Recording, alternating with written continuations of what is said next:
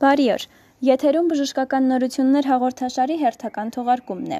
Այսօր խոսելու ենք կորոնավիրուսի տարածման և Հայաստանում դրա կանխարգելիչ միջոցառումների իրականացման մասին։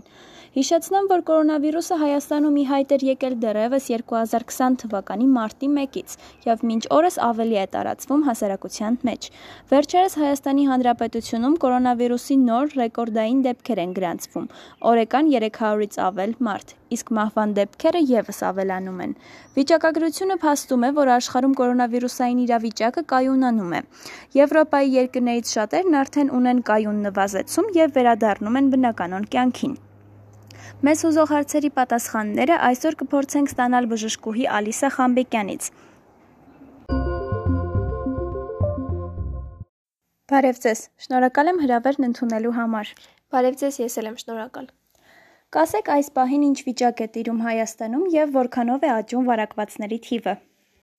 Կարող եմ ասել, որ մինչ այս պահը կատարվել է 49,000-ից ավել թեստավորում, որոնցից դրական արդյունքով եղել են 6,300-ից ավելը։ Մահացածների թիվը կազմում է 77-ը, իսկ ընդհանուր առողջացածների թիվը կարելի ասել հասնում է արդեն 3,000-ի։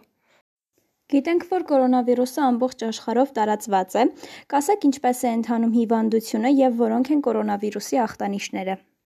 Այո, պետք է ասեմ, որ կորոնավիրուսը լայն տարածում է ստանում և կախված նրանից, որ ինկուբացիոն շրջանը 14 օր է, մեծամասամբ հիվանդները տեղյակ չեն լինում նրանց հիվանդության մասին և այդպես շրջելով հասարակության մեջ նրանք կարող են վարակի աղբյուր հանդիսանալ։ Սակայն հիմնական ախտանիշները դրանք հազն են, հեֆոցը, դժվարացած շնչառությունը, ծայրահեղ դեպքերում կարող է լինել փորլուծություն, և կորոնավիրուսը կարող է դրսևորվել սովորական հարբուխից և առաջացնել ամենամեծ բարդացած իրավիճակը, դա թոքաբորբն է, և թոքային այլ հիվանդություններ կարող են ևս առաջանալ, որը կարող է վերջանալ մահվան ելքով։ Շնորհակալ եմ պատասխանի համար։ Գիտենք, որ Պարետի վերջին որոշմամբ սահմանվել է դիմակ և ձեռնոց կրելու որոշումը, որը խիստ անհրաժեշտություն է դարձել։ Այ կցանկանայի իմանալ, թե ինչպես պետք է ճիշտ կրել դրանք։ Պետք է նշեմ, որ դիմակ կրելու հատուկ տեխնիկա գոյություն չունի,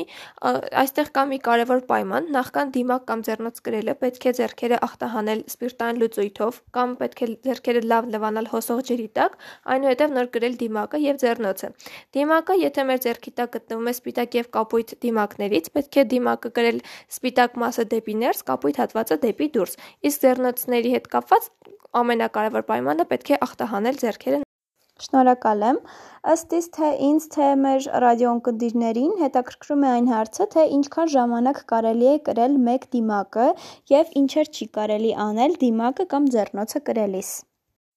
Պետք է նշեմ, որ նորմայում սահմանված է դիմակները կրել միջինը 3-ից 4 ժամ, սակայն եթե զգում ենք դիմակի խոնավեցում, պետք է փոխել դիմակը։ Իսկ ինչ վերաբերում է սահմանափակումներին դիմակի և ձեռնոցի կրելու ժամանակ, պետք է սահմանափակել շարժումները, քանի որ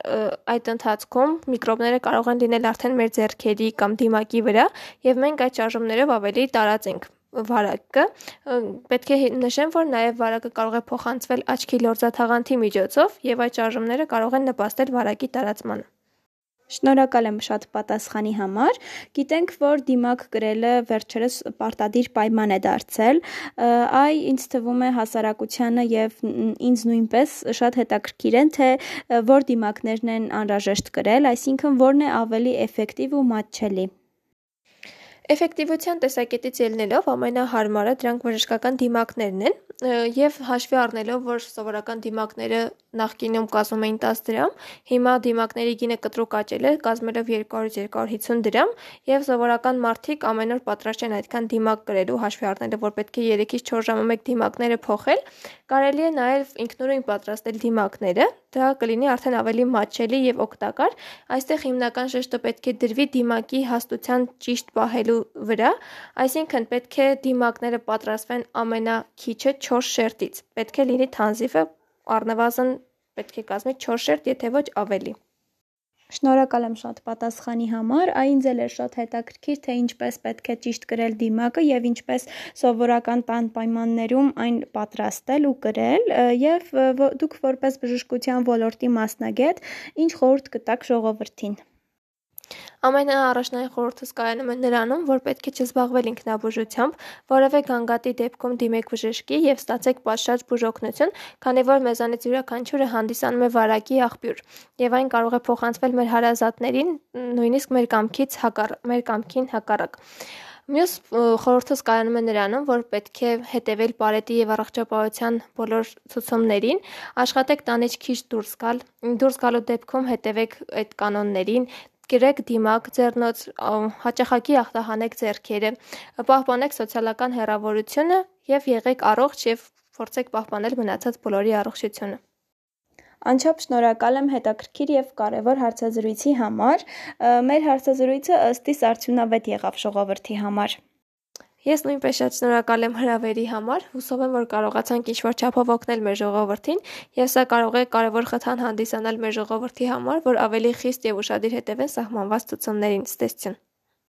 Այսօրվա համար նախատեսել էինք այսքանը, եւ որպես վերջաբան եղեք առողջ ու պահպանեք ձեր եւ ձեր դիմացինի առողջությունը։ Ստուդիայում աշխատեց Էլենա Վետիսյանը։ Կհանդիպենք։